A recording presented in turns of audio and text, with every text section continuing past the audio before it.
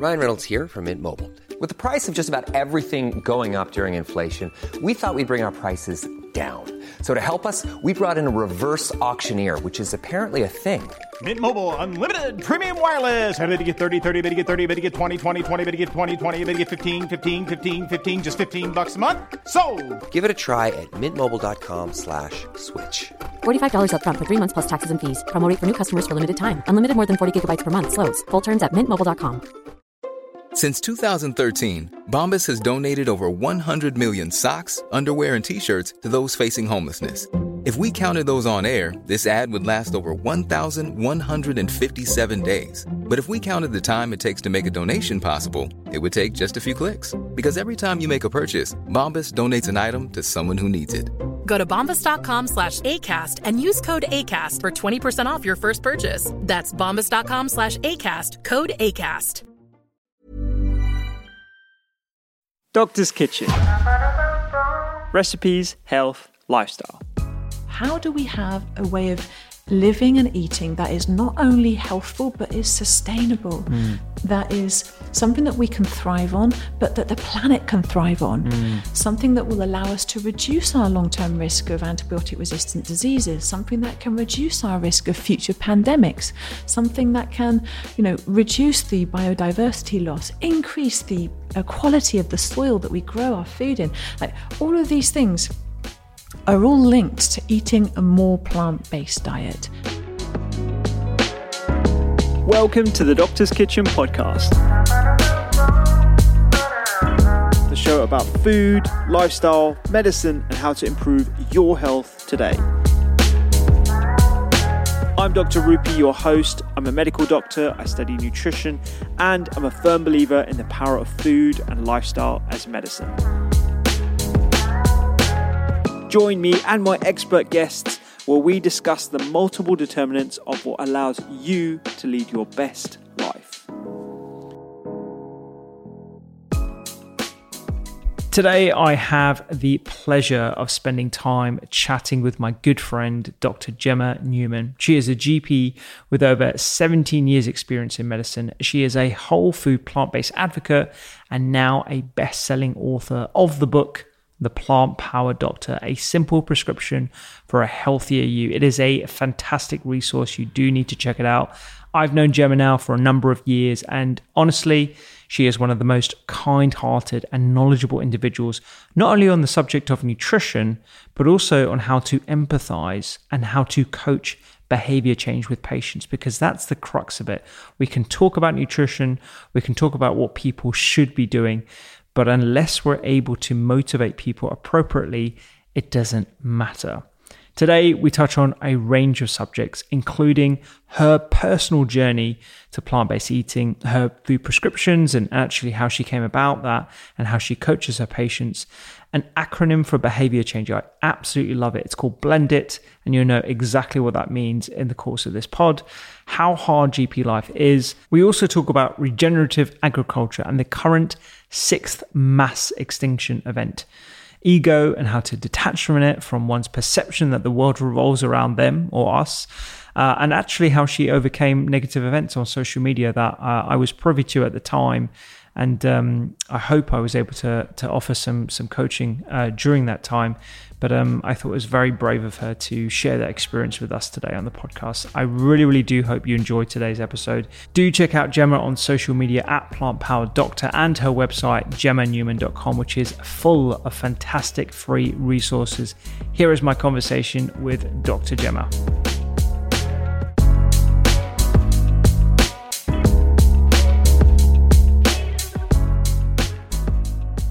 Gemma, I'm so excited that you're here on the podcast. It's a pleasure. We've been meaning to do this for a little while, so it's nice to actually find the time to do it with your busy schedule. Thank you. I'm absolutely thrilled, and it's an honour, and I've really been looking forward to this conversation too. So, yeah, it's really good. Why don't we start by how you are? You're an author now. Your book just came out. I am. A lot of people just see the publication date, right? Like they just see the book's out, smashing it in the charts on all these different podcasts and stuff.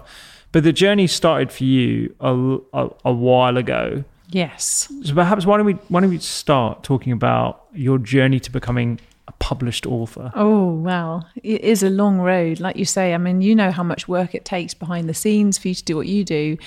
And for me, there was many, many years of research prior to writing the book, and then writing the book in the midst of the pandemic, which was challenging to say the least, because I was doing more clinics. I had to cover colleagues, obviously the kids and the homeschooling, and writing a book as well. It was all quite difficult, but manageable, thankfully. I had some help at home. I don't think I could have coped up without that. But yeah, it's been a long road. And then it's not just writing the book, it's refining it and editing it and thinking about how it's going to look and thinking about all the recipes and making sure that the recipes look right and making sure that everything comes together. And I wanted it to be really accessible. So I thought it's got to be colour. Yeah. Got to have some illustrations and some photographs and different colour sections. So yeah, it's a lot to think about. And then of course you've got the publication date and you really want to promote it after that. And you obviously work hard to do that. But it's been a bit of a whirlwind, to be honest. Yeah. It's been a nice whirlwind, but perhaps different from what you'd normally expect, because I've never published a book before.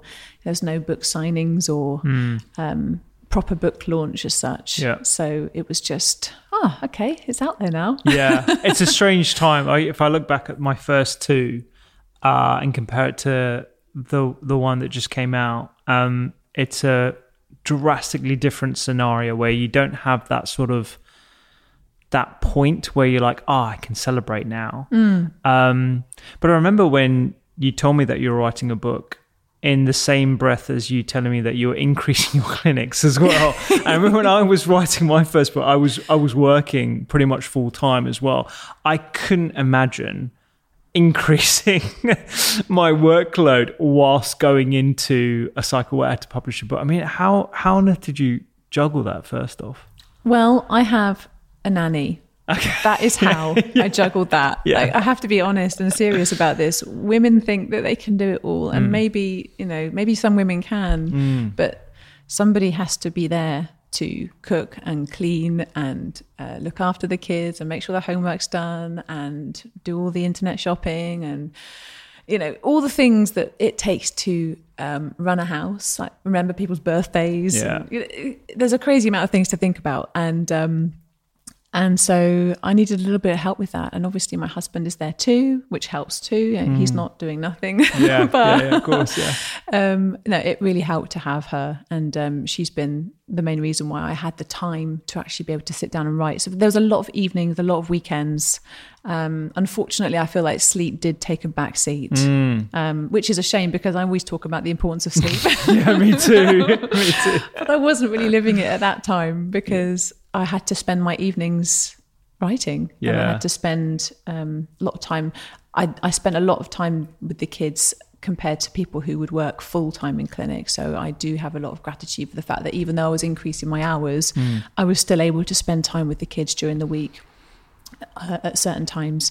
But I found that my creativity was actually better in the morning, but that was a time when I was usually either in clinic or having to be with the boys, so it was challenging, but you just get on with it, you just do what you can. And I didn't watch telly, it was basically, that's another reason I was able to do it. I never wasn't watching TV or doing anything socially because of the pandemic. You don't go and see your friends, you don't go out, so totally. So I managed it, and that book is the result, so I'm proud. It took a lot of work, but I'm really glad that it's out there now and people can hopefully enjoy it and feel inspired and make some changes. So that's what it's about. Definitely. I'm so glad you mentioned that actually about the thought that it's possible to juggle so many different things. And I think when you look across, particularly in social media, and you see perhaps fellow doctors who are also mothers juggling everything, there's almost like this expectation like, well, if they're able to do it, then I should be able to do it. And then you kind of push and push and push through the pain.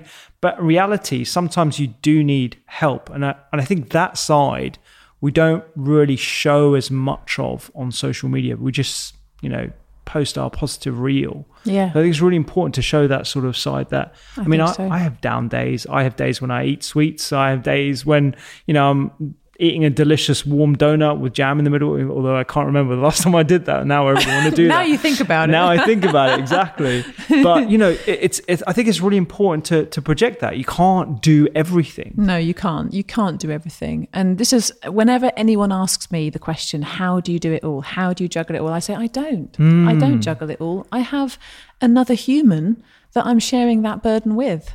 And yes, in most, especially in the pandemic, it's been such a strain on people, you know, husbands and wives and partners having to work full time, having to somehow juggle homeschooling, which is not possible. You can't do both well. Yeah. You just can't. And, you know, even before that, I think the idea is that women can do it all and have it all. And it's not true. It's really, I mean, I think about my friends that don't have partners and that are raising children. Oh, it's such a struggle, and having to do that and work and think about how you're going to help create and sort of really nurture this human as well as your job. I mean, hats off to people. It's so hard. I mean, I've found it challenging, and I've got lots more help. So I think it's something that it's important to recognise that we do all need a little bit of a helping hand. Yeah, I think back to 2016, 2017, when I was writing my first book, I essentially put myself in a little pandemic myself. Like, I was a hermit. I didn't have a TV in my house. I would not go out at weekends after clinic. I'd be in the kitchen doing all the testing and recipe writing, all that kind of jazz. Again, the research and referencing and all that kind of stuff. So I was literally just doing that and not really doing anything else. And I don't think that's a healthy way to sustain your work balance. And I think, you know, us talking about sleep and us talking about the importance of sharing and time down, and also being authentic to the fact that we're not always like that as well. I think it's quite comforting for people to recognize it. I think so. I think you're right. And it's interesting because a friend of mine said something, I can't remember the exact quote, but something like, you know, do something you love and you never work a day in your life. And she said, no, do something you love and you end up working constantly every hour of the day and night. I was like, yeah. It's a really good point. Yeah, but I do enjoy it nonetheless. So it has been worth it, but it's good. I'm glad to be able to sort of reflect back on that time and think, yes, that's done. And, you know, we'll see what this year has in store. So yeah, it's good to be able to reflect on it and be proud of it. But at the same time, as you say, I don't think it's healthy to be constantly working. Yeah, totally. I want to go back to what you're doing right now in terms of like your workload and how you're juggling it and future products as well. It's funny that we always talk about future projects. What's next when you've just done something like of this magnitude? You're like, okay, now what's next? We just like, you know, need a little bit of calm. But everyone has a story. I always joke that anyone in lifestyle medicine or practicing some element of food as medicine has a background, whether it be personal, whether it be their family. Yeah. Why don't you indulge us in how you got to My whole food story. plant-based eating and your story. Okay, where do I begin? I mean, when I was a little girl, I always knew I wanted to do something to help people. I had this strong desire to be useful, and I think I was always a kind of a listening ear for my mum, and it gave me a sense of value and importance. So I look back on that now, I think it's really ironic that I chose a career where I have to listen to new people tell me their problems every 10 minutes throughout the day, because that's what I gained value from in childhood, I think. So yeah, I had the urge to be a doctor from a very young age. And I always kind of also knew I wanted to be a GP because I love getting to know people. I love learning about what makes them tick. I've always been interested in things like religion and psychology, understanding what people need in order to feel whole. And I thought that being a GP would be great because I'd get to know families. I'd get to know people giving birth, and then I'd get to see their kids grow up and make incremental changes throughout their lives. And as Dr. Ian Panja says, saving lives in slow motion. So I had that concept in my mind long before I went to medical school. And then I thought that maybe going to medical school, that would be it. And I would be able to save lives. So I was this young, enthusiastic doctor, but exhausted at the same time. I started my practice and I was just wiped out. I could sort of barely eat my dinner after my long shifts. I was so tired, and I knew that I actually wasn't looking after myself at that time. And snacking on the wards and in the doctor's mess, and just grabbing whatever I could whenever I could, and just feeling really, really tired. And I thought, that's not right. I'm at the beginning of my career and I need to be able to have the energy to do this job well. So that's when I started to sort of think about ideas around how do you look after your body so that you can do stuff that you want to do. And I took in the background hum of, carbs are bad, so you just cut the carbs and maybe do some calorie counting and move your body, stuff that people just assume. So that's what I did. It's amazing. Sorry to pause you there, but it's amazing how pervasive that message is actually. Like whenever I speak to friends, and they always tap me up for advice about whatever it is, as I'm sure they do with you as well, non-medic and medic friends as well. And they say, well, I've cut the carbs, but I'm still not, like, I still need to improve all these areas. I'm like, what? Where is this coming? Is it just like in every magazine all the time, like to just cut the carbs? Or? Well, I think probably back then it was. Maybe it still is. I'm not really one to buy magazines these days, but I think, you're right. It is pervasive. And I did get some results. I lost some weight and I got some energy and I felt good. And I was like, yes, okay, this has worked for me. But then I checked my blood panel and I had a raised lipid profile, and I knew that I had a family history of heart disease. I also know it's our biggest killer here in the UK. And my grandfather died in his very early 60s. He was just playing a tennis game and then dropped dead. And so I knew that there was potential risk there in the family. And at that time, it hadn't yet happened, but my father also died of a sudden massive heart attack. Oh, God. He'd just had a minor car accident.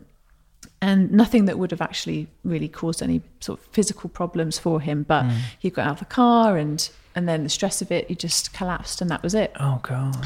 And he was, 59. 59, yeah. So, I was really disappointed to find that after all my effort in the prime of life, I had raised lipid profiles. And how old were you when you had 23, 24. Oh, wow. 25, something like that.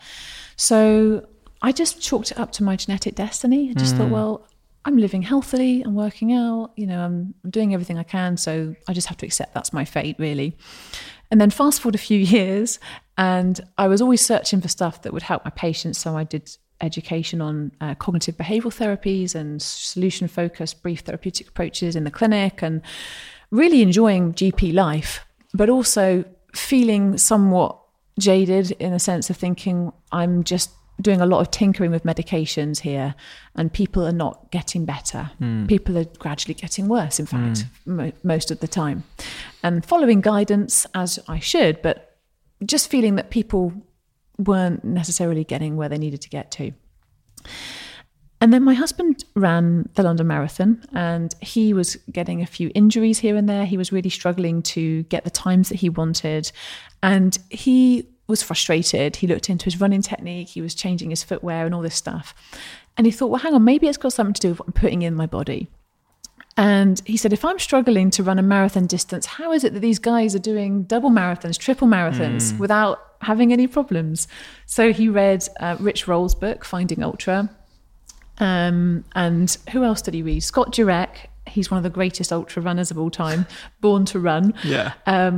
Brendan Brazier, he helped Hugh Jackman get really ripped for his Wolverine role. Right, yeah. He wrote the book Thrive. Richard was like reading all these books. He's not a medic. Yeah.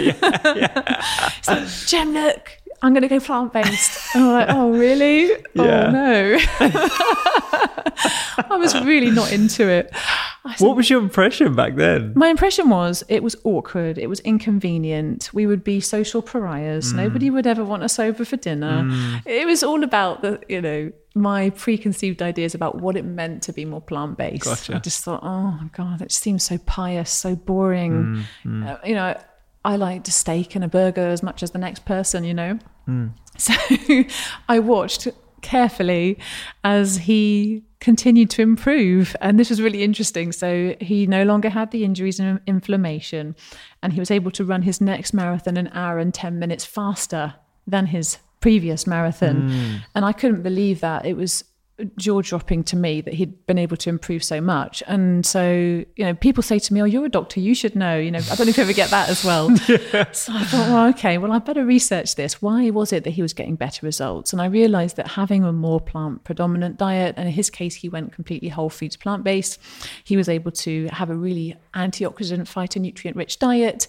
It meant that his recovery times would be much quicker, and he achieved the results he wanted to.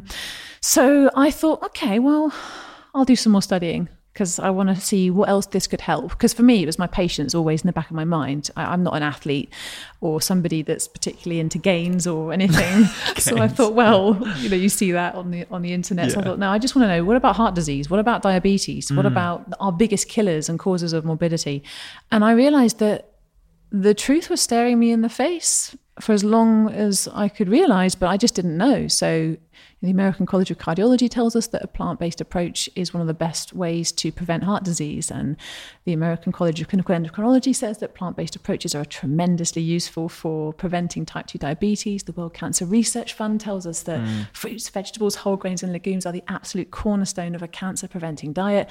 And I was just thinking, my head's spinning. I'm thinking, why don't we talk about that?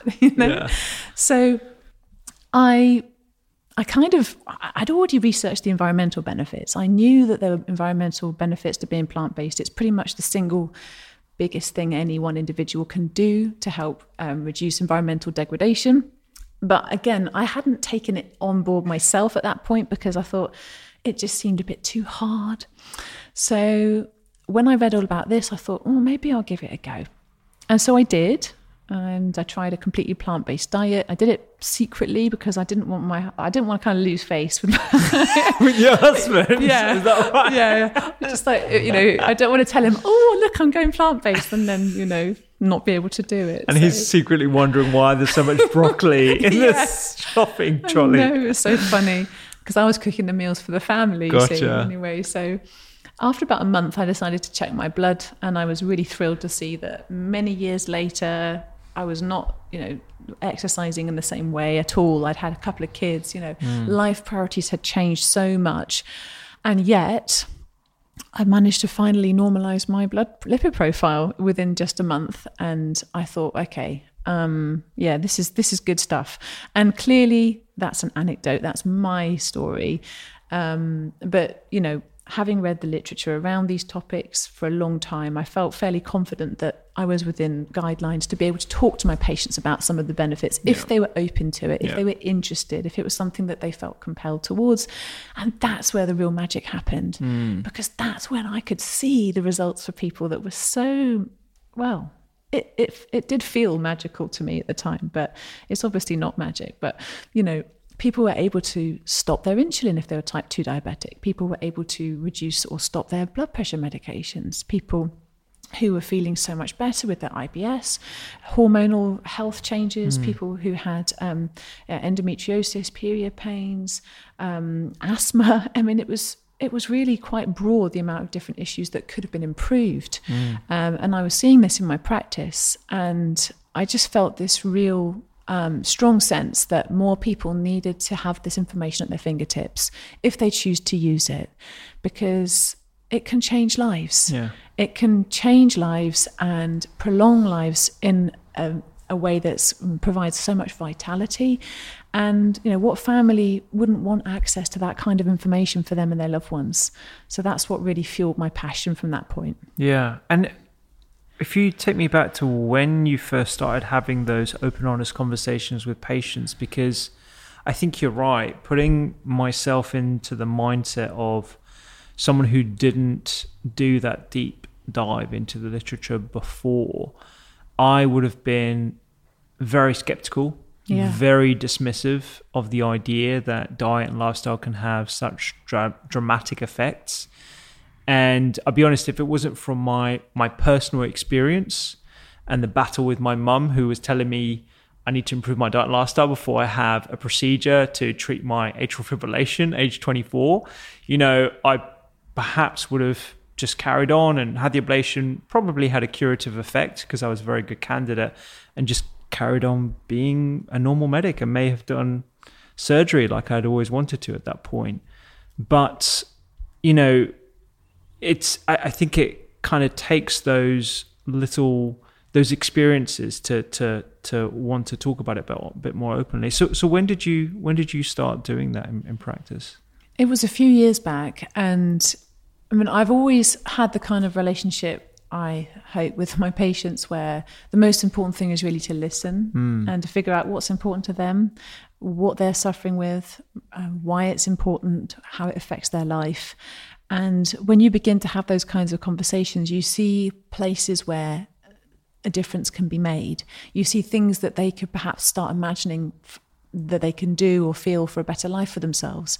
And so when you start on those conversations, it can come in quite naturally if it's something that they're open to. But you're right, it's something that perhaps uniquely to medics, we are trained to have a skeptical mind. We're trained to always sort of look at something as objectively as possible and, look at confounding factors and make sure you've read the data. And, it seems ridiculous to say how much of an impact it can actually have because you don't necessarily see it that dramatically in practice. It's not something that you learn about in medical school. But when somebody takes it on, the changes can be really profound. And the first time I mentioned it was when a chap, so I remember he came in to see me, he sat down, he slumped in the chair, he turned to me and he said, "I'm in real trouble, doc." I was like, "What's the matter?" And he said, "They've sent me home from work and I'm not allowed to go back." And I was like, okay, what have you done? How old is he? I know. I was like, you know what it's like with patients. It could be any number of things that's happened. He was in his early 50s. Okay. Yeah. And he is a truck driver and he had an on-the-spot medical, and he had been shown to have a dramatically high blood pressure. And so high, in fact, that they said, right, we're revoking your license. You go home, you go to your doctor, you get this sorted, and then you'll have to sit your medical so you can get your license back. And he was devastated. He loved his job. He found a lot of meaning in his work, and he really wanted to go back to work. And I said, look, with a blood pressure this high, it's about 180 over 100 millimeters of mercury, we're going to need probably at least 3 agents to bring it down to normal levels at least. And we're going to start that process today. And that's what you can expect over the next few weeks, that will gradually bring it down. He said, no, I don't want to be on medications for life. I was like, well, what do you want to do about this situation? He said, well, is there anything I can do? Anything I can do? I said, well, there is something you could try. And I explained to him a little bit about the science around why plant-based diets could be beneficial for helping to modulate your blood pressure and improve the suppleness of your blood vessels and how it all works. And I talked to him about the benefits of flax seeds, crushed up flax seeds. I'd read a couple of studies on that and how they can open up the vessels. And I told him all about the plant foods that he could eat. And he was skeptical. And I said, I'm going to start you on these medications. He said, no, I don't want the medication. So I said, well, what do you want to do? He said, just give me a week. Give me 2 weeks. Just give me a week or two. I was like, right, you've got 1 week.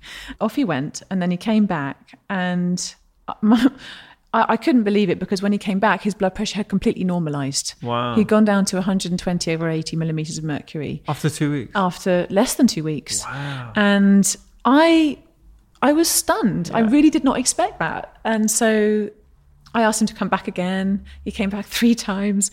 On the 4th time, I think, I did his medical for him. And each time his blood pressure was consistently normal. He was able to go back to work. He was absolutely thrilled. And he was, of course, waxing lyrical about how amazing this all was. And so, that was the beginning of me realizing how powerful this could be. And of course, not everybody is going to go from 180 over 100 down to 120 over 80. But I've seen it consistently, even in people who've had, a remodeling of their vessels, calcific plaques.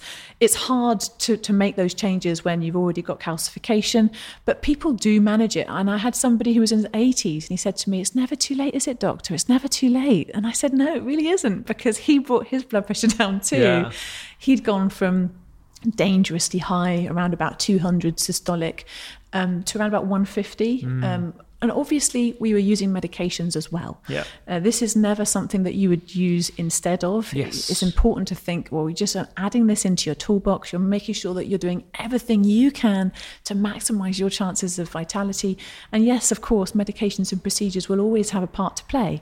But in his case, he was thrilled that he managed to do that with his diet and with medication. Yeah. I mean, it's incredible when you look at those cases and you realize that you suddenly find yourself creating a selection of them. Yes. And you're like, okay, and time again, okay. And you're just waiting for that for a couple of cases where it completely doesn't work or they don't have a good effect or whatever. But when people follow diets that they enjoy, and then they find it accessible and actually are motivated to do it every single day, it's profound what the effects can be. My question, I guess, is about behavior change with perhaps the lesser motivated patient. So that person in that example, was obviously motivated by the fact that he still wanted to work. He loved his job. He was devastated the fact that it could have been taken away from him because of something that he felt within the locus of his control to prevent. What about someone who is a skeptic or just going in there expecting pills? Because that's something I personally have to deal with quite a bit when doing general practice, but especially in A&E as well. And they're going there, they want the pills, they want this. What's your process? So it depends very much on the person. And what I find interesting is because I'm very lucky. I'm a senior partner at an NHS GP surgery. And in my role, I have the ability to build up relationships. And so quite often, if I'm seeing someone and they just want a medication, I've got the time to figure out why that is and what else they might be looking for. Because most of the time, I find if you get really down deep into it, they don't necessarily just want to take a tablet for the rest of their lives, actually. But they just don't know that they have the ability not to. And that might be different with regard to things like a course of antibiotics for an infection, for example. We could perhaps talk about that. That's a very different issue, antibiotic resistance and all of that. But in terms of actually taking medications for chronic disease, people find that quite a daunting prospect on the whole. And especially when you're starting out on that journey. And so to have something that you can do yourself that could potentially change the course or trajectory of your illness and bring it to being something that is more in your control is really empowering, because I see so many patients, people with autoimmune diseases, people with cancer, the control is taken away from them. And it's not the fault of the medical profession. It's no one's fault as such, but it's the idea that suddenly you have a diagnosis. We don't know why it's happened. Your body has started to attack you. Either your immune system is attacking you or it's not doing a good enough job and your cells are dividing too much. And we are going to cut it away and give you medications and try to fix you. And this is what's going to happen. And you lose control. You completely lose control. And it's really disempowering for people. And it makes them feel like they can't trust themselves, they can't trust their bodies, and it can be quite a journey from that perspective as well as everything else. So for me, it's really about spending that time to figure out what's important to them, how they feel about this illness, and what they want to do next. And sometimes they don't want to do anything. Sometimes they need time just to process it all, and that's okay. Whatever they need is fine. But it's just the idea of thinking, if and when you're ready to go on this journey of self-discovery, to be able to think about ways that you might feel better in yourself, then this is here for you, and I am here for you whenever you need that. And that's the role I think that we can play when we're seeing people with these long-term issues, and when we've got the ability to see them again. That's a really special thing. Yeah, because I think the limitations, even if you are a senior practitioner at a surgery, of the classic 10-minute appointment where you spend 2 minutes of that 10 minutes just sitting down, report, and then you might spend even more minutes trying to extract information from that person who's clinging on to critical information. You have to tease it out of them. But, even despite the fact that you can bring them back and you can develop a relationship, I still struggle sometimes to emphasize the locus of control that they have through food and all the other lifestyle factors. And I wonder if there are any nuggets of wisdom that you've come across in your clinical career that have allowed you to perhaps open people up. Well, I have actually. In fact, I made a whole acronym. It's called Blend It. Blend it. Blend it, right. So this is my little acronym to help me remember how to help people make changes, because like you say, it's really impossible. And doctors are so tempted to boss people around. Totally. Oh my God. It's just, it's like one of those things in the back of your mind, like I can just give them this pill. I can just give them, and then boom, they're out the door. Honestly, it's a bad thing to say out loud, but it's always that you'll get out of jail free card. Yeah. You don't want to use it. I know. I know. But I mean, to be fair, it is harder with telephone consults, I've found actually, because you don't have that same rapport and you don't have the physical body language that you normally would use. But let's assume that things have gone entirely back to normal and you are able to see your patients face to face. Blend it. So Blend It stands for believe, listen, evoke, no bossing, desire, and then information and timed. So start with the B. Believe. Okay. So this is important. You have to believe that your patient is capable of making changes in their lives, and they have to believe that it's possible. Okay, and that's important because it's hard to imbue someone with that sense of belief. But at least if you keep it in the back of your mind, it allows you to feel more open when you're in a consultation, when you've got a heart sync, you've got someone coming and you're like, oh, okay. Yeah. Just think, no, I believe that these things can change for this person. And, we are expecting our patients to go through all manner of things with the idea that they're going to make a difference and they're going to help them, procedures, uncomfortable blood tests, and, operations. Like, we have to believe that they're going to make a difference for this person, for them to want to go through that. And it's the same, I think, with behaviour change. We have to believe that our patient is capable, and then it helps them to believe it too. And L is listen. It is important to listen. And that means looking as well. So if you've got someone in a consultation room, take the time to look into their eyes. Don't tell them this, but you could even try and note, like, what's your eye colour? As they sit down, because it reminds you that you have to look at them. Yeah. Okay, because otherwise you're just looking at the computer. Yeah. And really listen to figure out what they're trying to tell you from their non-verbal cues as well as their verbal cues, because quite often you'll see frazzled mums or someone who's lonely and alone. Like you can pick that up quite quickly when you're in a room with somebody if you're paying attention. E is evoke, and what that means is you have to ideally help them to imagine a better future.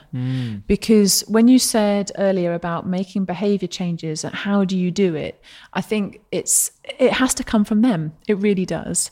But sometimes you can plant a seed which allows them to begin to imagine a more positive future for themselves. And you can do that by reminding them about times in the past where they've been able to help themselves, or even asking them, what did you do last time you felt this way? And it's a way of prompting them to think about the strategies that they already have, that they can feel proud of, that they can remember. But also it can help them to imagine a more positive future self, a future self that can do the things that they're struggling to do at the moment. And it takes them out of that emotion that's in this moment of upset or, misery around what they're going through. And that's really important as well. N is no bossing.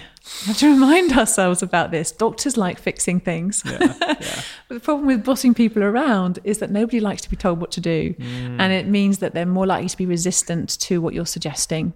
And in fact, it also means that they are compelled to voice the reasons why they're currently doing things differently.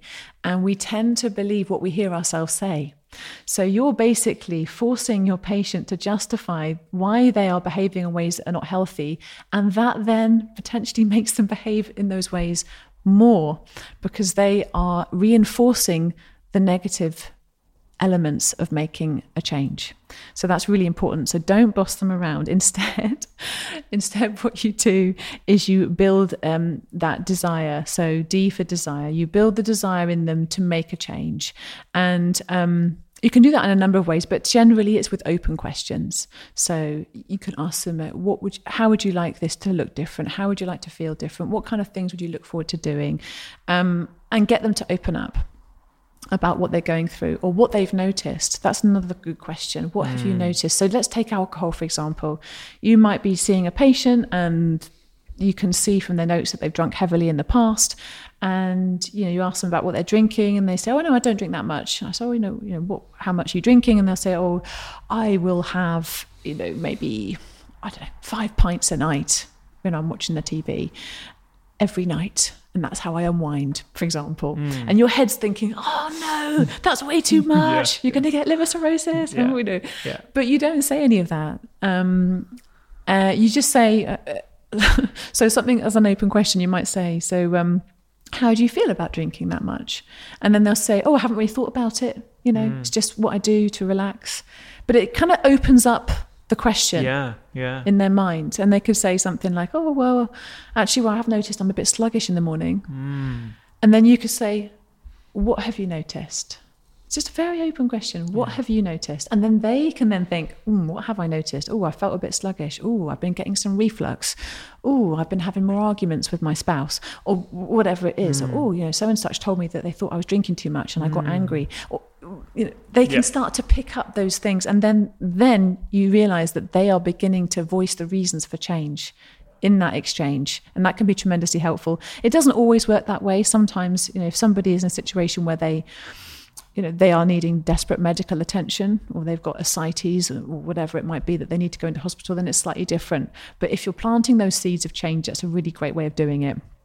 And then the last part of my little acronym, information and timed. So basically you then have the opportunity to give them information. Ask them, would you like some information? Would you like to know about this or that? And then they say, yes, I would.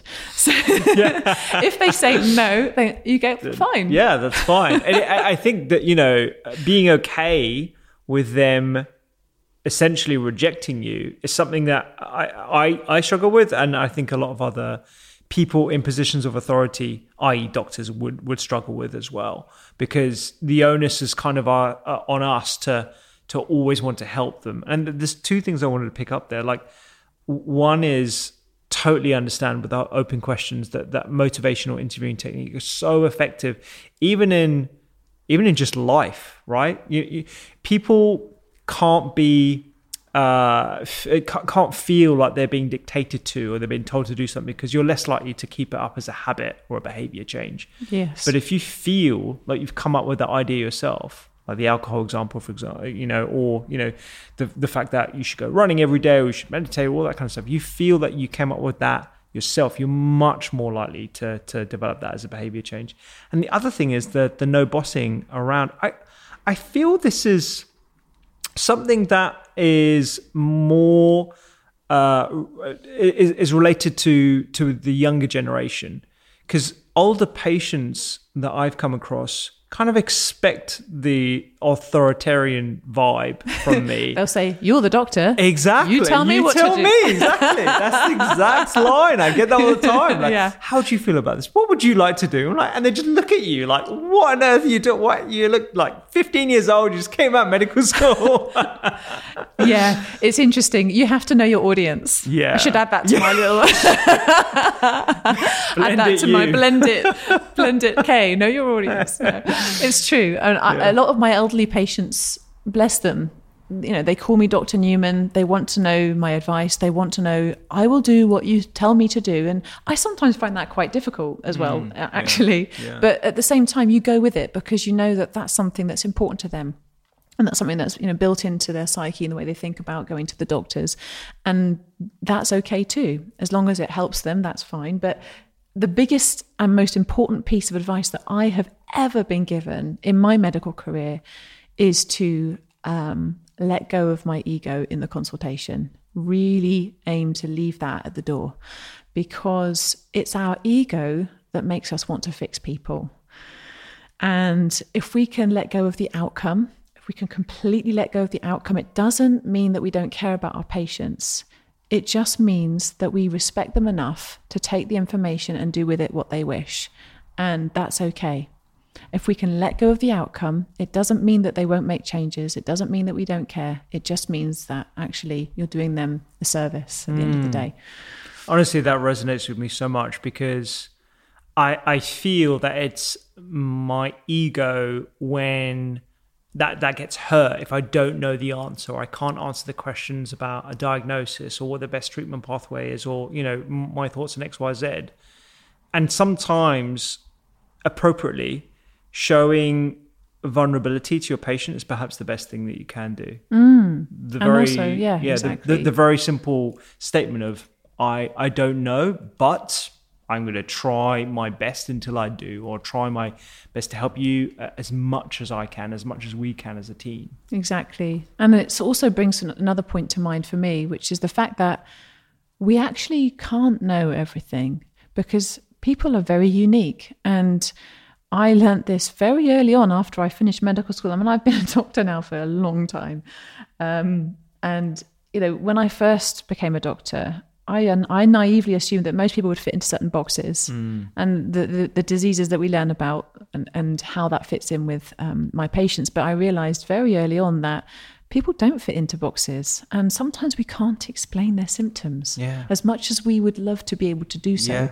And so, yes, it's important to make sure that we've been thorough, make sure we follow the guidelines, make sure we know the best that we can based on current common practice.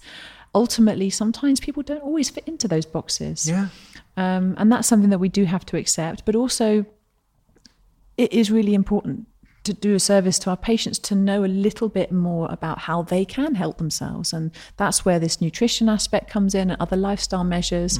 Because if we don't know about these things, and if they are interested to find out, then that's a real shame. So, I honestly think that's the result of the traditional paradigm of medical curricula at the moment, in terms of fitting everyone into boxes and you know, brushing this particular patient age group, demographic, ethnicity as more likely as having, because you come out of medical school feeling prejudiced and you actually have like these racist kind of connotations about, okay, well, this person's come in and they're in inner city London, they fit this group, I need to be thinking about X, Y, Z. And you're like, actually, not everyone fits that. You're a pattern recognition robot. And I think we are currently developing... That's what we're being trained to. Yeah, exactly. And it's like, we are developing AI algorithms to do that for us, and we have to provide the human element. And I think that is kind of lacking. It's definitely better than it was. And you're making it so, may I say as well, not to massage your ego too much, but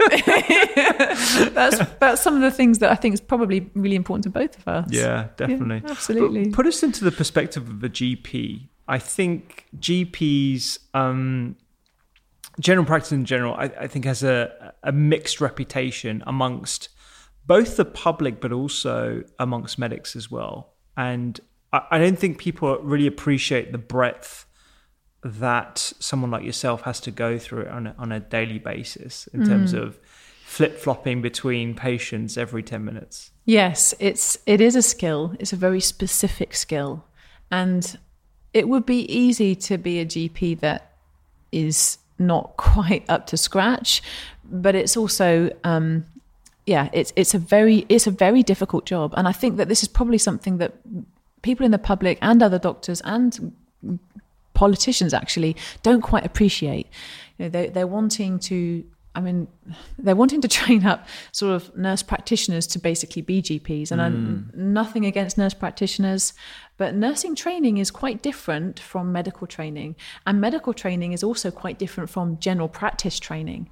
And I think that where people don't quite understand is you're having to deal with a tremendous amount of uncertainty, and you're having to prioritize, you know, what's most important in that consultation, what's most important to that patient, what's most important in terms of guidelines, how you can actually fit all those things in a cohesive way is a very difficult skill. And it's something that a computer wouldn't be able to do. It's something that you're not trained to do if you are training in another field. And so I think other fields don't quite appreciate the amount of juggling that goes on in your mind in order to be a GP that's actually thinking about guidelines, thinking about the patient, thinking about how it all fits in together, making it time efficient as well, and then coming up with a management plan within those 10 minutes that you are happy with and that you can sort of put your name on and say, yes, I'm completely happy with this, and being comfortable with the level of uncertainty that requires. Yes, it's a skill. I think that last bit, I think, is perhaps the most poignant for me. It's being comfortable with the level of uncertainty, because when you allow someone to leave the room, and they're out the door, and you've only spent 10 minutes with them, you've got to be pretty confident in what you said was safe and as true as possible. And that, I think that for me is perhaps one of the worst aspects of general practice. It's just the niggling sensation that, did I do this right? Was I explorative enough in this story? Did I provide the right level of investigation? Did I over or under? All these different things. Yes, this is exactly it. And it is hard. It is a really hard balance to strike. And I think younger GPs may probably be much more tempted to over-investigate. Maybe much older GPs perhaps under-investigate, rightly or wrongly. So yeah, it is a real challenge that we have to live with as general practitioners. And I remember when I was working in hospitals, my colleagues would be very scathing of GPs sometimes, and they'd say, "Oh, they didn't do this, they didn't do that. Can you believe they sent them in for this?" And I'm thinking, you don't actually know what it's like to not have the bloods and the X-rays and the MRI scans and the CT scans and the ultrasounds at your fingertips, and be expected to come up with this plan that is safe and effective and is able to couch the uncertainty also. So yeah, it is a skill, but it's something that I absolutely love. Yeah. Perhaps it's something that not everybody thrives on. I think people really sometimes struggle with it. They go into GP thinking, "Oh, people say it's family friendly. It's not as hard as hospital medicine. I will do that." That's not the reason to be a GP. I can hear those explanations. I recognize them. I remember those. Yeah. Yeah, and I'd say to anyone thinking that, just see how it feels, when do your hospital rotations first, and go into the communities, really embrace it and see how it feels, and you'll really begin to get more of a picture of, oh, maybe this is or isn't for me based on what you experience. And it's not just one GP practice. That's the interesting thing, is when you're a GP, there's so many different kinds of places you can work, so many different fields that you can then actually go into from there. But yeah, I think it's definitely something you have to be passionate about and really love, because it is a vocation, not just to be family friendly. And in fact, I've got friends that did GP training for that reason and then left it because it was so hard. They actually found being a GP really awfully hard, long hours, and they had no idea how difficult that was going to be. And then they went back into hospital medicine and retrained in other areas that they preferred. So don't do it just for that reason. Totally. Yeah. I see that, like at every level of specialty, you find them ragging on the one below, so to speak. So, the tertiary specialists will be ragging on the general medics, and the general medics will be complaining about A&E, and A&E will be complaining about general practice. And maybe some GPs are complaining about the district nurses, like they should have done this. So yeah, I think it's just that level of less respect. Judgment, and we'll all be happy. Exactly. Yeah. I think, and given how hard general practice is, with the number of patients that you see on a daily basis, the number of stories you have to come across, is compassion fatigue something that you have come across before or experienced? And maybe we can define what we mean by compassion fatigue. Yeah, that's an interesting thing. And it's not something I've ever actually been asked before. So I'm glad to talk about it, because to my mind, maybe you'll have a different definition, but to my mind, it's quite similar to being burnt out, like having a burnout. And when you are having burnout as a medic, then it's quite a specific kind of situation, because it's still expected to feel something for the situations people are facing. People are going through real traumas, and we've always used kind of black humor perhaps to get through that, and that camaraderie, sort of trying to make light of those situations so that we can process them. But when it comes to compassion fatigue, it's a situation where you just literally no longer feel like you can actually care at all about things that you used to care deeply about. And, you see people in front of you that are going through things, and you just feel completely detached from it, which is something that perhaps you didn't feel before. And that would, I suppose, be quite similar to burnout. But I have seen it. I've seen it a lot in hospital medicine. as well as general practice. And my personal experience of that is I think that both burnout and compassion fatigue happened less when we were able to work more as a team, when we felt supported. Even if we had longer hours, even if we had, really crazy long shifts, if we had a team of supportive colleagues, then somehow it felt okay. Even going through the worst of things, you were able to talk about it, you were able to be there together through it. There was that continuity and there was that support. I think when that's gone, it's actually much more likely that you'd start to feel overwhelmed because you're feeling perhaps overworked, you've got no continuity, you've got no support. You may be saying yes to things that you don't feel like you're able to do right now. There may be nobody else there to do the things and you're overworked. So I think, it's an interesting one. It's not just about having to work hard. It's also about perhaps also having to work in a toxic environment or an environment that wasn't as supportive. That's definitely been my experience of it as well. And it's occurred both in general practice and hospital medicine, where you feel like you're seeing so many patients, you're being overworked, and you're not giving yourself the time to decompress, for want of a better word. But I feel sometimes you do need that decompression. It's like you're lifting yourself out of it. And if you're constantly in the thick of it, I think that the word you used, detachment, is very accurate for me anyway. It's where you don't feel that you can show that level of empathy that you are actually able to do. Perhaps if you're well rested, and perhaps if you did have that more of a support network. I think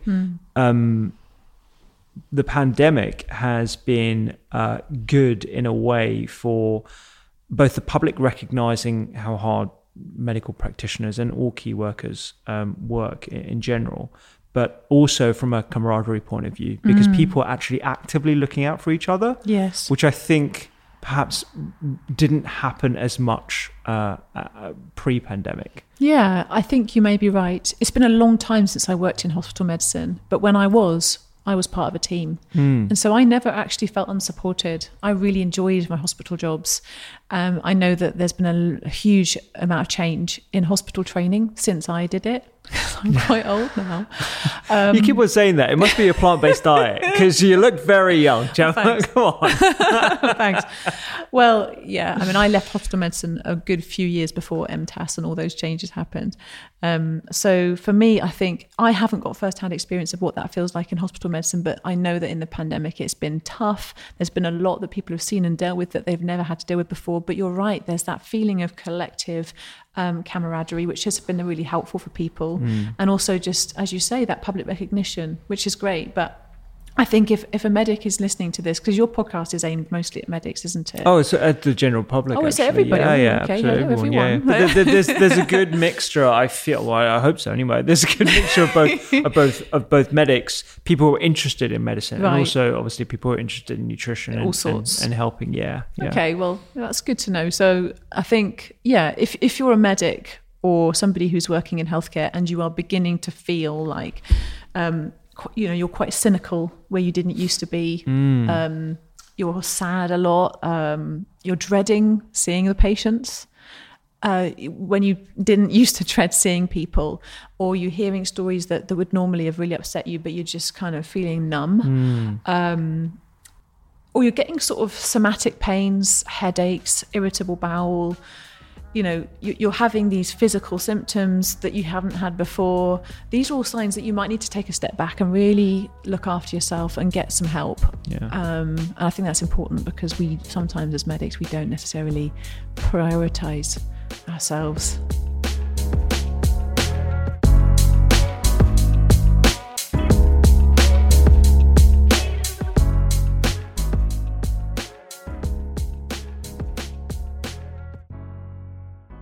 Talking about the collective sort of mind there, at the start of the conversation, we talked about how when you did your deep dive into nutrition and how to help, or how to explain your partner's experience with plant-based eating, but B, your experience with patients as well, and anecdotally, things that you've been able to achieve. Where do you think the resistance to using diet as a tool primarily and collaboratively with all the other conventional options that we have. Where do you think that comes from, given that the institutions that you just reeled off, the American Heart Association, the endocrinology, is it Endocrinology Association or? Yeah, so it's the I don't know the American College ones. of Clinical Endocrinology. There you go, that one. Yes. Yeah, that catchy. But also, there's a few in the UK too. I think, where does the resistance come from? I think it's a mixture of things. I think, we all kind of know that fruits and vegetables are healthy. We get that.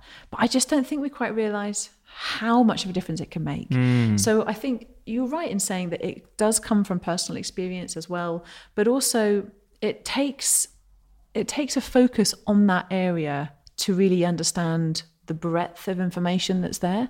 And guidelines also take a few years to catch up with the evidence sometimes as well. Absolutely. And so now we are in a situation where we are in the midst of the 6th big mass extinction event on Earth caused by humans, the Anthropocene. That's what we are currently in. I don't understand why this is also not something that we talk more about. Yeah. Because this affects the health of us and our children and our children's children forever. We will not be able to exist on an unhealthy planet, let alone be healthy, let alone, optimize our blood pressure.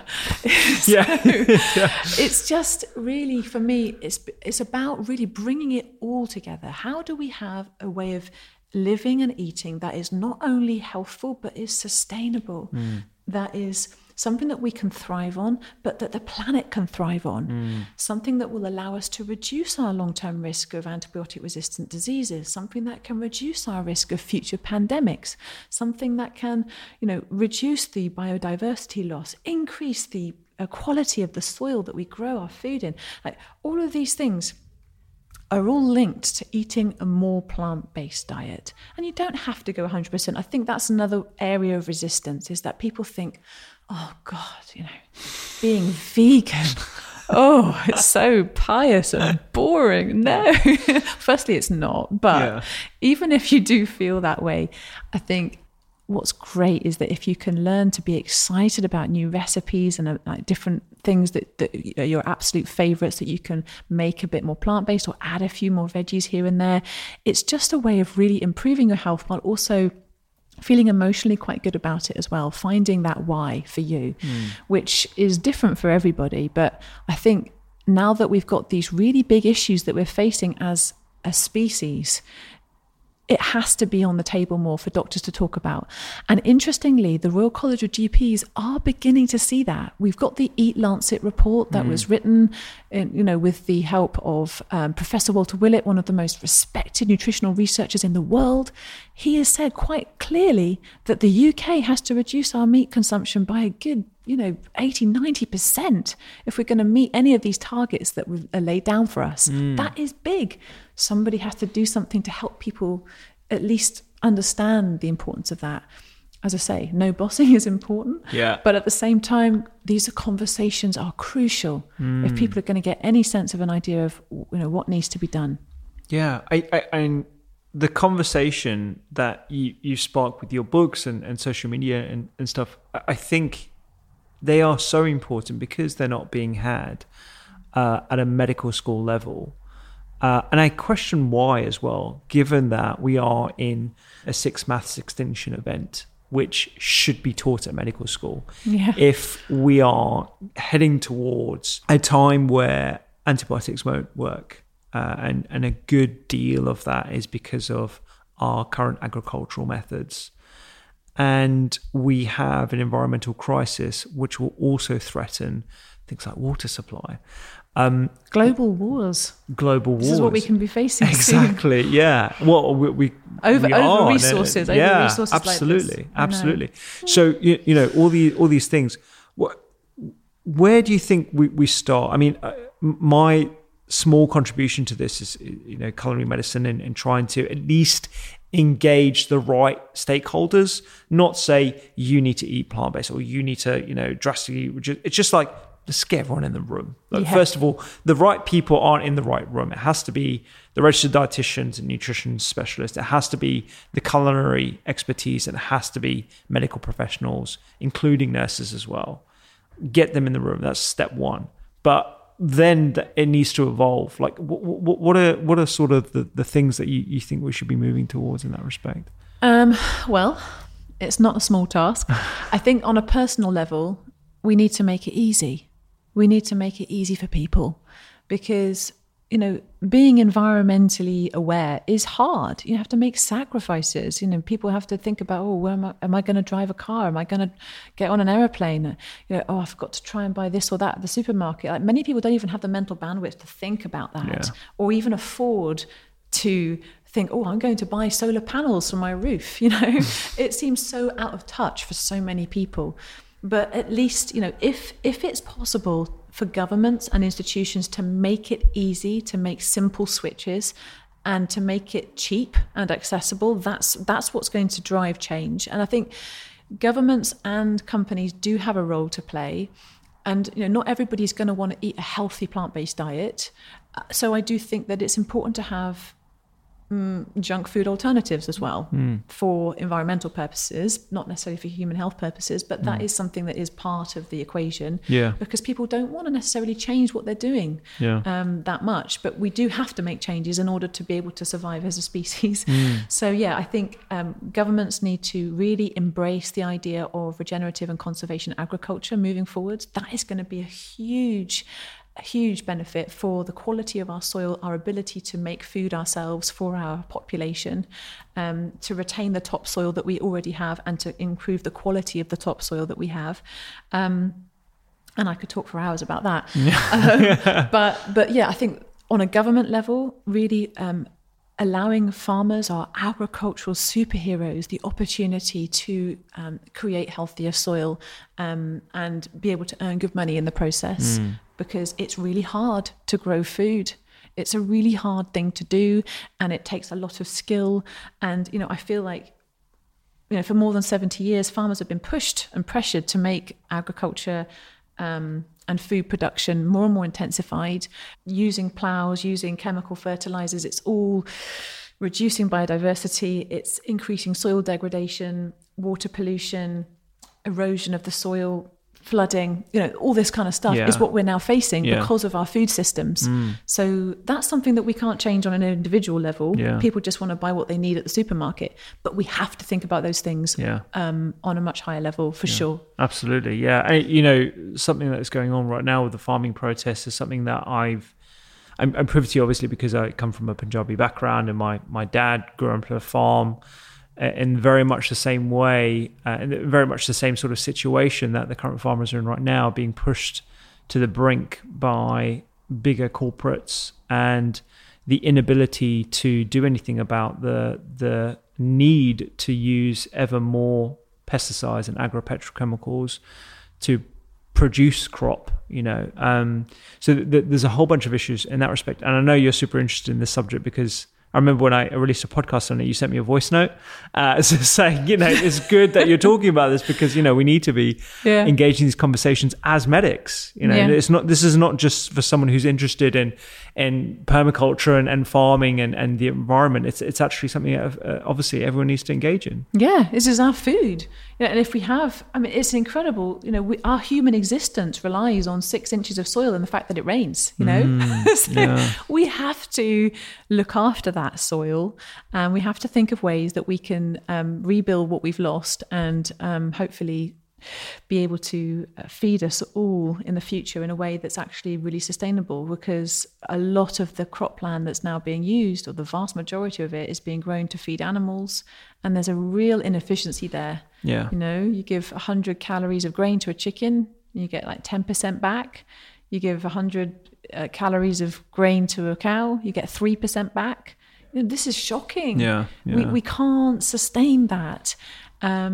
So we have to think about, how do we farm in a way that we can sustain, not only sustain, but actually thrive. I think that's a really interesting point as well, is that you can actually thrive through different methods of farming over time, as long as you've started to recreate the the health of the soil. And you can do that through crop rotation and through making sure that you don't disturb the soil, no tillage of the soil. Let the earthworms do their magic. Earthworms contain these amazing nitrogen-fixing bacteria, and then the casts that they produce is incredible. All that mulch, it helps to regrow the soil. All the fungal networks in the soil that are like a underground city with all the highways of information that help talk to the other plants, help them grow, help them transfer nutrients one to the other. This is an entire ecosystem. You can pick up a healthy handful of soil and there's more microbes in that than there are humans on this planet. If it's healthy. This is what we have to really focus on. And that's something that I am passionate about, but clearly I don't talk about that in my consultation room. But it's nice to have the chance to talk about it with you. Yeah, I was going to say that's going to be a long 10 minutes otherwise. I know, they'd be like, what is this doctor on yeah, about? I know. Won't be coming back for a second consult. I think with that in mind, do you think, given that we need to eat more plant-based, it's clearly demonstrated in the Eat Lancet report that had a number of different academics across it, a number of different organizations that bought into it as well. Do you think perhaps veganism might have a branding problem? When I say vegan to anyone off the street who doesn't understand exactly what vegan is, they just think, hemp t-shirts. Yeah. Trying to jump into animal laboratories and protesting on the streets and that kind of that's the kind of, and maybe I'm making a huge generalization there, probably am, but with that in mind, do you think there are issues around the term and how we should use language in that respect? I think it's a really interesting point. And I think it's also interesting how language and its use changes over time. And I think there is a branding problem. When I've spoken to patients in detail about certain things that they should eat, they'll kind of put the dots together and they'll say, you don't want me to be vegan, do you? And I'll say, no, because I don't. Because veganism is, in and of itself, it's a lifestyle that is defined by what you're not eating, and you're not eating animal products or putting them in your life in other ways because you have compassion for the animals or the environment, and so that's really important to you. Whereas eating more whole foods, plant-based is an idea of actually thinking, well, these are all the things I'm going to put onto my plate in more abundance, and they're going to be healthy for me, but also it has the side effect of being more compassionate to animals, yes, and being environmentally thoughtful, yes, but the main goal, obviously, in terms of my conversations is always about human health, because that's what I care most about. That's why I went into medical school. I personally would define myself as vegan now, just because I suppose I do rather fit that definition. Yeah.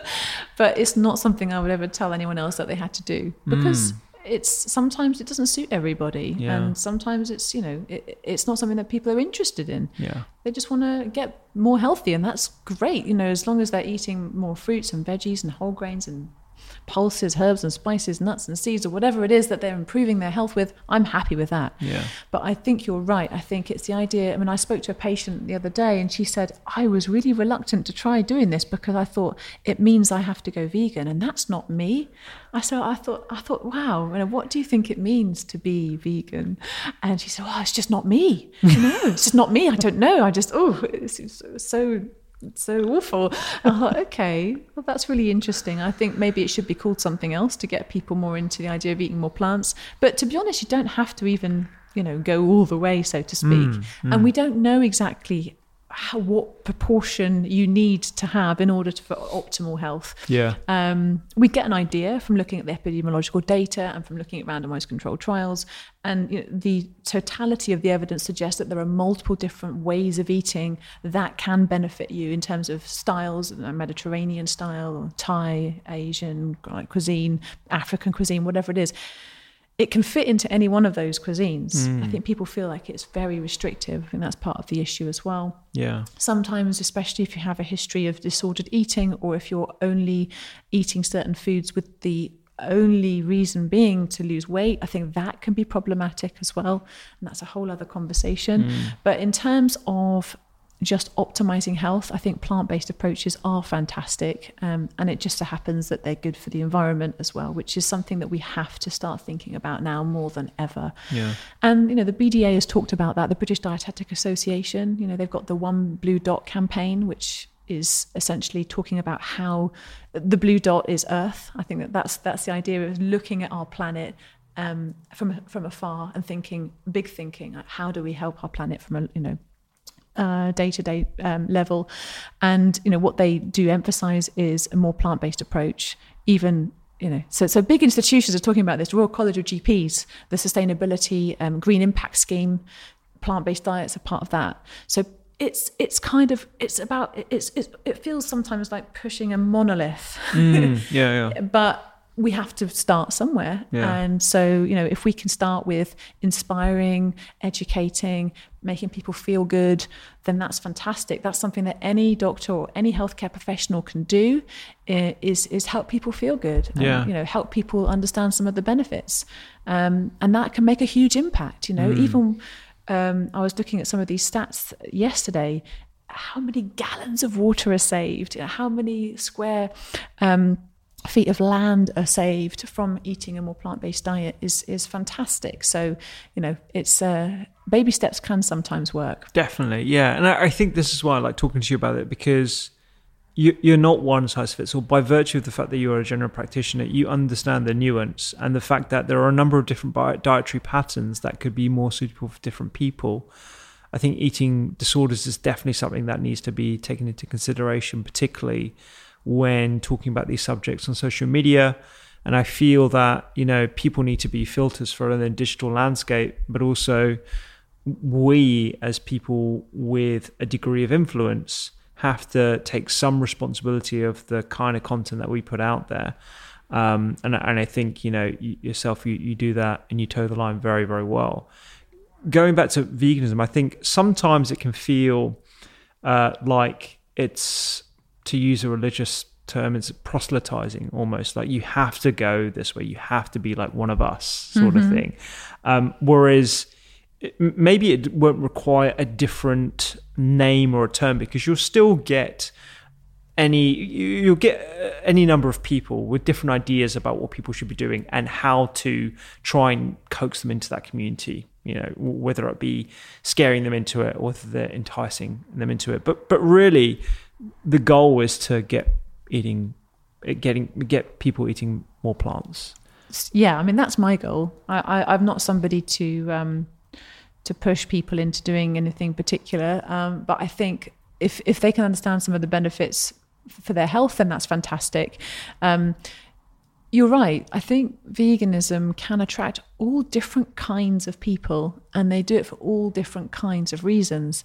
And we're human, so we like to feel part of a tribe. We like to feel part of something greater than ourselves. We don't like being ostracized is psychologically and emotionally sometimes worse than death, because you feel as though you don't want to be out on a limb or by yourself. And I think sometimes social media is a way to make people feel part of a community, but it can make people feel quite separated as well. And we get caught in our own little silos of people that agree with us. And then we think, therefore, that we have the right then to judge other people who think differently, because it seems so alien to our understanding of the world and what the world looks like.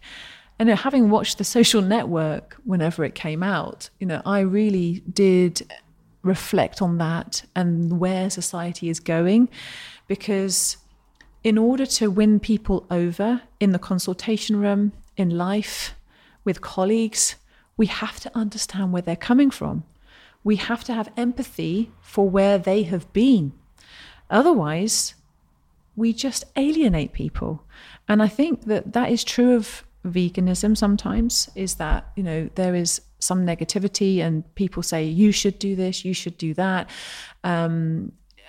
And that's tough because people don't react well to that. Just as, we circle back to earlier in our conversation, how do you help somebody sitting in front of you that to make a change? You don't tell them what to do. So it's the same thing, you shouldn't be telling people what to do because they don't like it. Nobody likes that. So yeah, I don't have all the answers, but I think that we have to lead with compassion. We have to lead with love. We have to lead with the emotions that understand other people have very different life experiences to you. And if you were them, if you grew up in their house, had their siblings, had their parents, had their life experiences, had all the things that they had up to that point, you could very well be them. And hopefully, I'm not quite sure how we're going to get that out there in the world, but I think conversations like this help. But yeah, I do worry about the future and where that goes. But hopefully, I heard Barack Obama say once about, the pendulum of change. It does go back and forward, but ultimately it will go hopefully in the right direction. Yeah. It's like a statistical term, regression to the mean. Yes. Or to take a Buddhist approach, it's the middle way. It's we are generally trending towards that pattern. And I feel that might be happening with our dietary patterns as well. More and more people are being attracted to the idea of all the things you talk about: whole food, plant-based, beans, nuts, pulses, etc., etc. Pulses are, by the way, amazing for conservation agriculture. Yeah, they are so good for creating healthy soil. Yeah. So that's just another point. Don't worry, anyway. We're big fans of pulses on the Doctor's Kitchen podcast. That's good. I did want to ask actually about things that you've changed your mind about. Since having all these revelations and introducing diet and doing more research around this, are there things that you perhaps did believe in but now you're less inclined to? Yes, and I think it's good to change your mind. When new information comes to light, then it's good to be intellectually and emotionally flexible. I changed my mind. I think. Yes, actually, I was doing a lot of reading around conservation and regenerative agriculture. And one of the things that I kept hearing and thought was true was that we need livestock to always be a part of that process. And I thought, yeah, that makes sense. The manure is important. You use that as a fertilizer, and then you don't have to use the chemical fertilizers.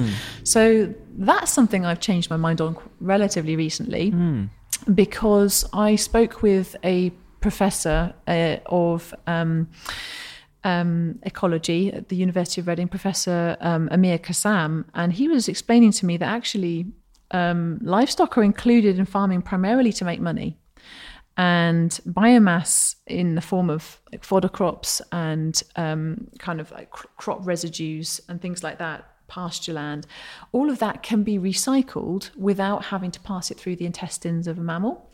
And you do that using plant roots and biomass of the soil. And essentially what you do is that makes a compost, and then that can be incorporated into the soil via earthworms and microbes.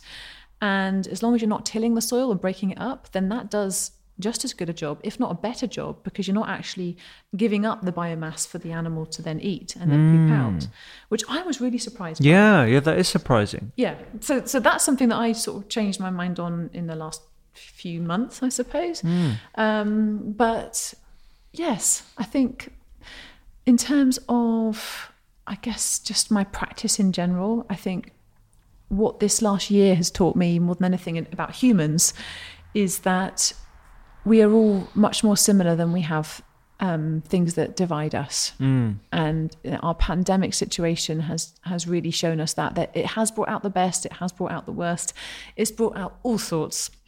And I used to think that things were only kind of getting a lot worse in the world in terms of separation and arguments on social media. And that could still be true in some quarters. But I think what this year has taught me is that, as I say, there's so much more that we have in common, and all the bickering and infighting is completely useless, especially when we look at the future of the planet, how connected we are to that, how everything else in some ways really pales into insignificance when you're looking at that bigger picture. So yeah. Talking of arguments on social media, I hope you don't mind me bringing this up, but you've had some negative experience, many positive experience, I'm sure, but some negative experiences on social media where you were unfairly vilified by not just your average troll, but people who should know better and have a degree of authority within nutrition, even medicine as well. Some doctors. we don't really go into the specifics of it, but what I want to know is how you deal with the balance of using social media as a tool, but also dealing with that kind of negativity that no one should really experience. It's difficult, isn't it? And I found it very hard at the time. And what I reflected on at that time was thinking, again, it comes kind of back down to ego a little bit, because I felt really bruised and I felt like my professional integrity was being questioned. And so sometimes, when you are being criticized, perhaps unfairly, perhaps not, your first instinct is then to feel naturally like you're being attacked. And sometimes you are being attacked, there's no question of that. Yeah. But other times, it's important to reflect, could you have done something different? And I think that was important for me to spend some time thinking, could I have done things differently? Could I have said things differently?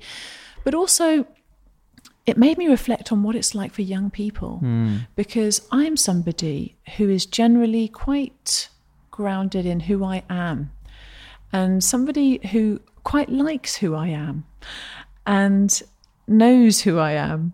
And so I see young people now really struggling because they're yet to completely form or understand their identity, and they're on social media and getting all sorts of bullying that they can't escape from, and they feel like that's their entire world because they never even knew a world without it. That's something that I really have reflected on a lot since my experience, because I began to realize that yes, professional shaming is particularly painful, but it doesn't define me or my mission or who I am, but that it can feel very defining for people who don't have that same sense of self. Yeah. It's made me a lot more compassionate and aware. What I've also noticed since that time is that some of the people who have been negative at that time have experienced themselves negativity since that time from others and really seemed to struggle with it. And so I reflect on that thinking, they hopefully now have also had that experience of feeling that human sense of, it's not just somebody behind a screen or somebody's profile. This is a person, and they have feelings just as I do. And so, I think these experiences can be quite helpful in a way, because they help us to realize how important it is to be sensitive to others in the future too. So where someone might be tempted to, be particularly call out culture, they might think twice after then having experienced that themselves. It's something that I've never particularly indulged in. I never do that, never have done that, but it's something that is very common, this call out culture. Yeah. And that's something that I have always struggled with, even from being very young, because I don't see how it helps actually. It creates false tribes. It creates a false sense of self-importance. And then your message becomes, what am I going to do next to make someone else feel bad? What am I going to do next to call out the next person? And then that's quite a negative thing to have to live with in your own body and in your own self. So I guess my advice would be, if that's tempting to have that tribe feeling around doing that, try not to, because then you will feel less good within yourself. Just do your own thing, spread positivity wherever you can. And of course, we're allowed to feel negative things. I think that's another thing that people don't realize, is that I think it's quite toxic just to constantly think, I have to think positive. Absolutely. I have to be positive all the time. No, it's recognizing that these feelings exist, but that you can work through them. And just remember to be mindful of what you're putting out there for other people to have to work through. Yeah, I'm really glad we talked about that, because I think call out culture is a thing. It's almost like a badge of authoritarian honor, something that we should indulge in as people of knowledge, to make sure that other people are being protected at the misinformation, because we disagree with it, that's not from our camp or whatever. And I think public shaming is something that is strangely something that has been pervasive throughout human history and human evolution. And I think it goes back to that sort of tribal and community mentality, where we shame other people to demonstrate solidarity within our community. And social media is something that can absolutely accelerate that process. And it's interesting you said that about ego and how, because you identify your social media accounts or even your profession with you and someone attacking that, of course your ego is going to be bruised. But if you can separate yourself from it, that's how you can work through it. Yes. And I know from personal experience of similar sort of bullying scenarios, I'm really grateful for that now, to have had that experience, because it definitely made me a lot more vigilant about who I associate myself with, both publicly and privately. But also, again, heightening and thickening that barrier between me and social media. I think that's a super important theme that I think will be really important for younger generations as well. I think you're so right, Rupi. And sometimes we have to learn through experience. And sometimes the experience is painful. And that's okay. It's okay to feel the pain of it, as long as it doesn't define us. And I think that's the problem that a lot of people face, is that it can feel so overwhelming and it can feel so important. But, we shouldn't give that importance to people who don't have our best interests at heart. Yeah. And, for me, having a sense of self has been really useful. And yes, I'm glad that I had that experience as well, for a number of reasons. And at the same time, I wouldn't wish it on anybody. And actually, I found it quite painful to see when some of the people who were negative towards me had something similar happen. Like, it felt painful. Yeah. Because you think, why do we put ourselves through this? Yeah. What is the point? When, we all just want to be connected with other people. We all just want to feel love. Yeah. Like, what is the point in all this, Yeah. I think having that sense of self is great. And for young people, coming back to who you are, what's important to you, keep that in your mind. It doesn't matter what people on the internet think. What matters is what you think. Yeah. And that's what you should look at moving forward. Yeah, I think it's showing that adults can be children as well.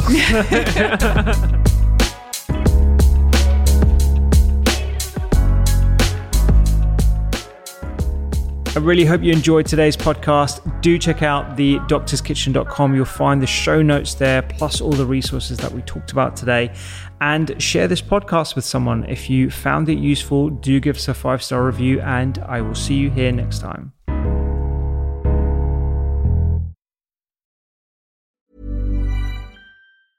Even when we're on a budget, we still deserve nice things.